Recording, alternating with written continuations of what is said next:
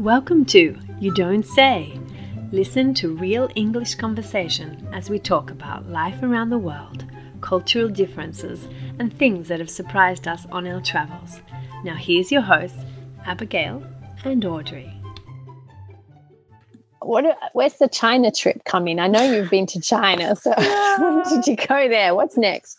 In 2014, so fast forward a few years, I have been working in banking, and then I was like, I really need to go abroad again. Got the itch.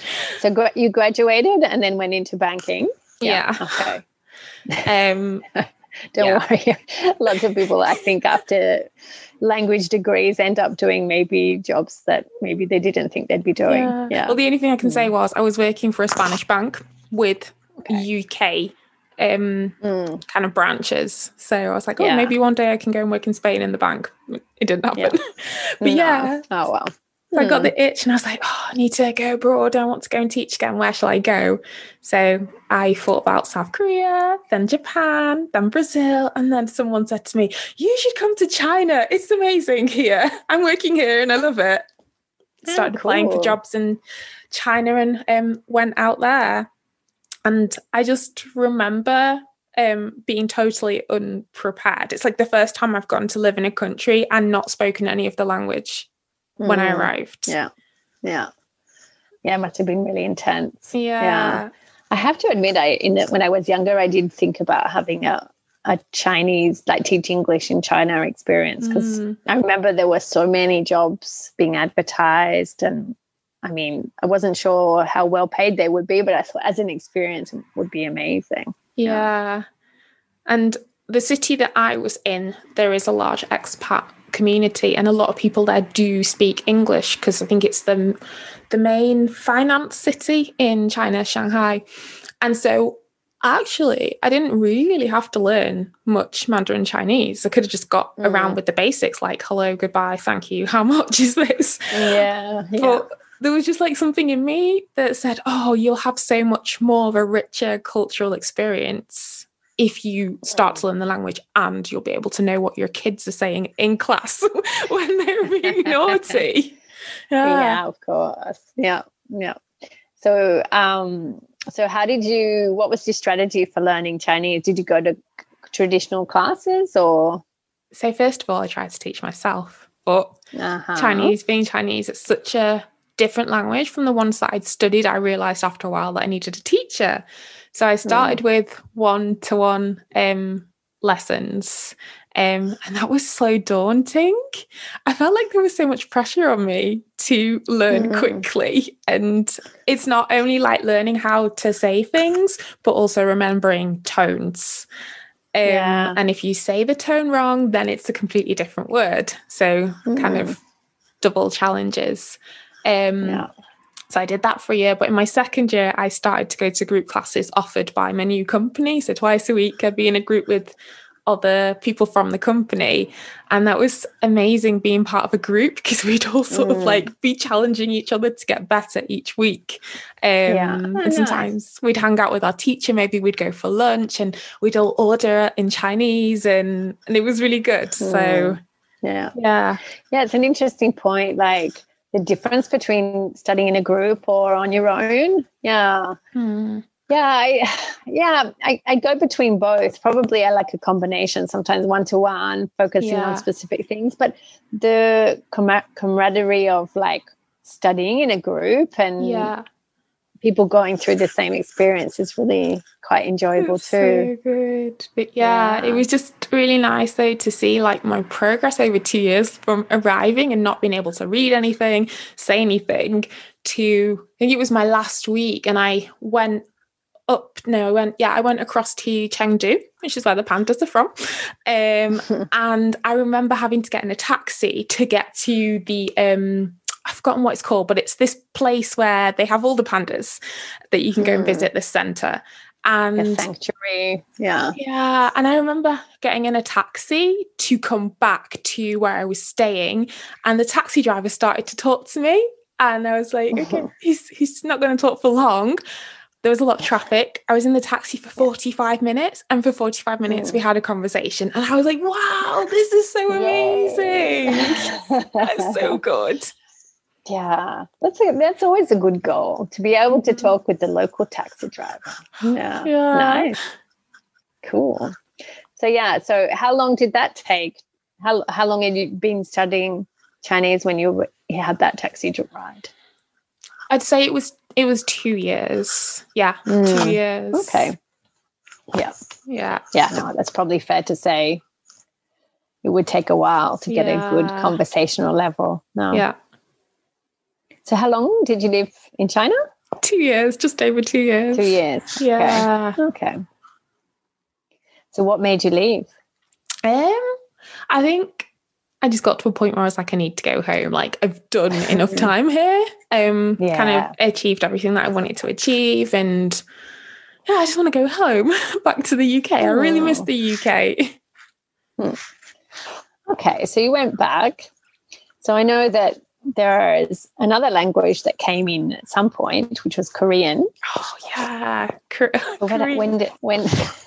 when did you start learning that? Why? Did you go to Korea? No. Have you been to Korea? Twice. Oh, okay, you have. Yeah.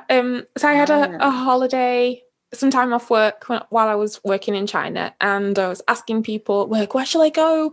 I've got a week off, and someone said, go to Korea. It's amazing, and it's so close.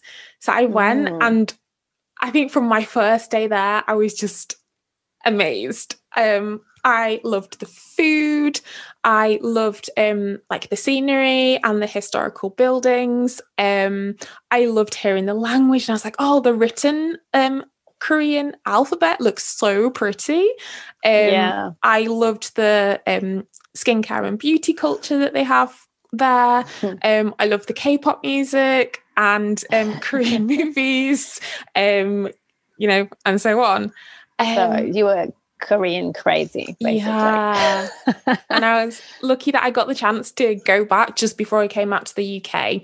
And when I got home, I was like, okay, one day I will learn Korean. And I've been dabbling in and out of it for a while, but I officially started to learn last year. I think it was maybe last November. It's been a slow process, but I'll get there. Okay. And so what's your strategy now for Korean? Are you learning on your own, doing one-to-one classes? So at the moment, I'm taking some online courses. So it's really self-paced. I spend like half an hour on Saturday and then 10 minutes every morning, because obviously when you have other languages, you have to maintain those as well. But my plan is to manage to read and write the alphabet properly, to say like the basic phrases that you really don't need a teacher to tell you, and then to probably find a one-to-one teacher to take it. Yeah, just kind of get those base levels started before. Start.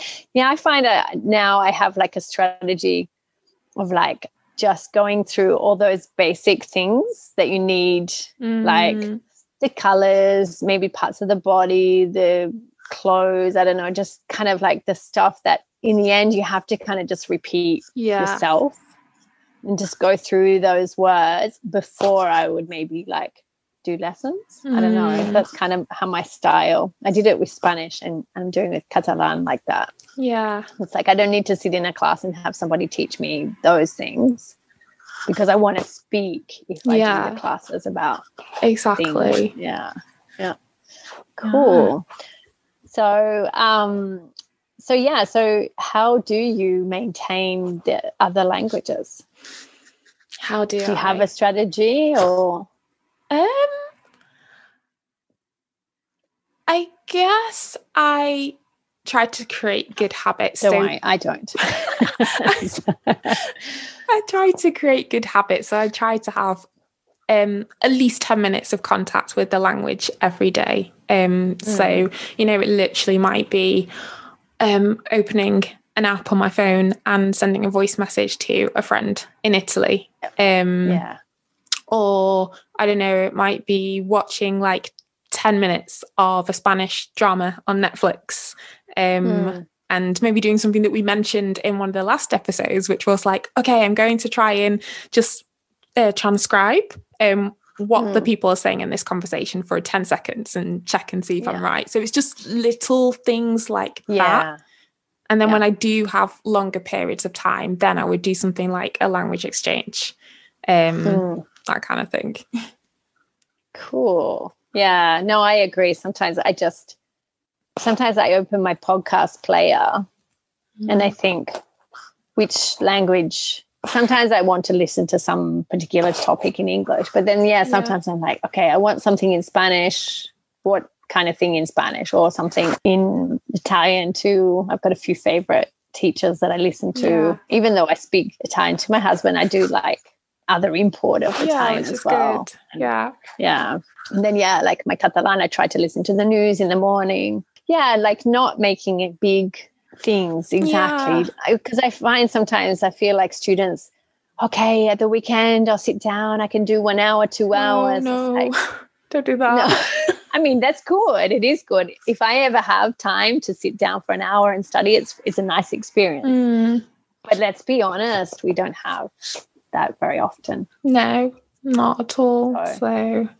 So yeah, these good regular habits. Habits are the most important things to establish. And also to enjoy it too, because it can be like things that you like doing. And nice. Okay. So, well, is there anything else you want to tell us about your language learning journey that we haven't talked about yet? Maybe what I plan to do in the future. So I still have a few more languages on my list that I'd like to dabble with. So just learn for a month and then see if I want to take it further in the future. So Portuguese is on the list. I think I would also have another go at Indonesian, which I played around with in December, and maybe Farsi as well, because one of my good friends is her parents are from Iran, but she was born here, and at home they speak Farsi, and it sounds so nice.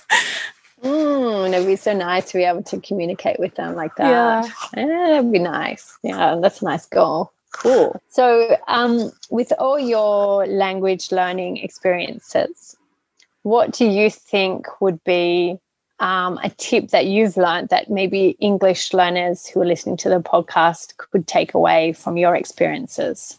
Is there anything that you really thought, this really helped me, this method, this way of looking at things? Fan of listening, for example. My big thing is listen, but like with curious ears, I always say. Like this morning, I was like, oh, look, listen to how they say that word. Why do they keep using that word? Like, you know, like I had a student, it was really exciting on Saturday. She was noticing how we put just in the sentence, you know. Can I just ask you a question? She's like, why is just there? And I love this because it means that you're curious to know the language. So that's why I'm a big fan of listening. Like, why do you do that? Like, oh, well, maybe I can copy that, you know, that you don't get maybe from studying grammar or. I guess I would say I am a big listener like you, and I think listening helps so much. And I would say try and listen to as much natural English as you can, be it a podcast like ours. If you can hear like conversations between people, and then don't be afraid to go and study little key expressions that you've learned and then try it out on someone. So don't just learn it and not try it out on someone. And it will stick, and you'll sound more natural. Yeah, even I write those little expressions on the wall and stick them there. I'm going to try this one this week. Just, you know. And it really helps. Yeah. Cool. Yeah. Okay, well, I think that's going to be an interesting story for everybody to listen to your experiences. And I think there's definitely something to learn for everybody. So thanks, Abby. Thanks. Don't forget to check out the show notes, and we will speak to you soon. Yeah, bye. Thanks for joining us this week on You Don't Say. If you enjoyed our show, please leave us a rating on iTunes. Or if you simply tell a friend, we'd love that too. Sign up for our newsletter and get your free podcast study guide. You can find this in the link in the show notes. Listen out for our next show coming soon.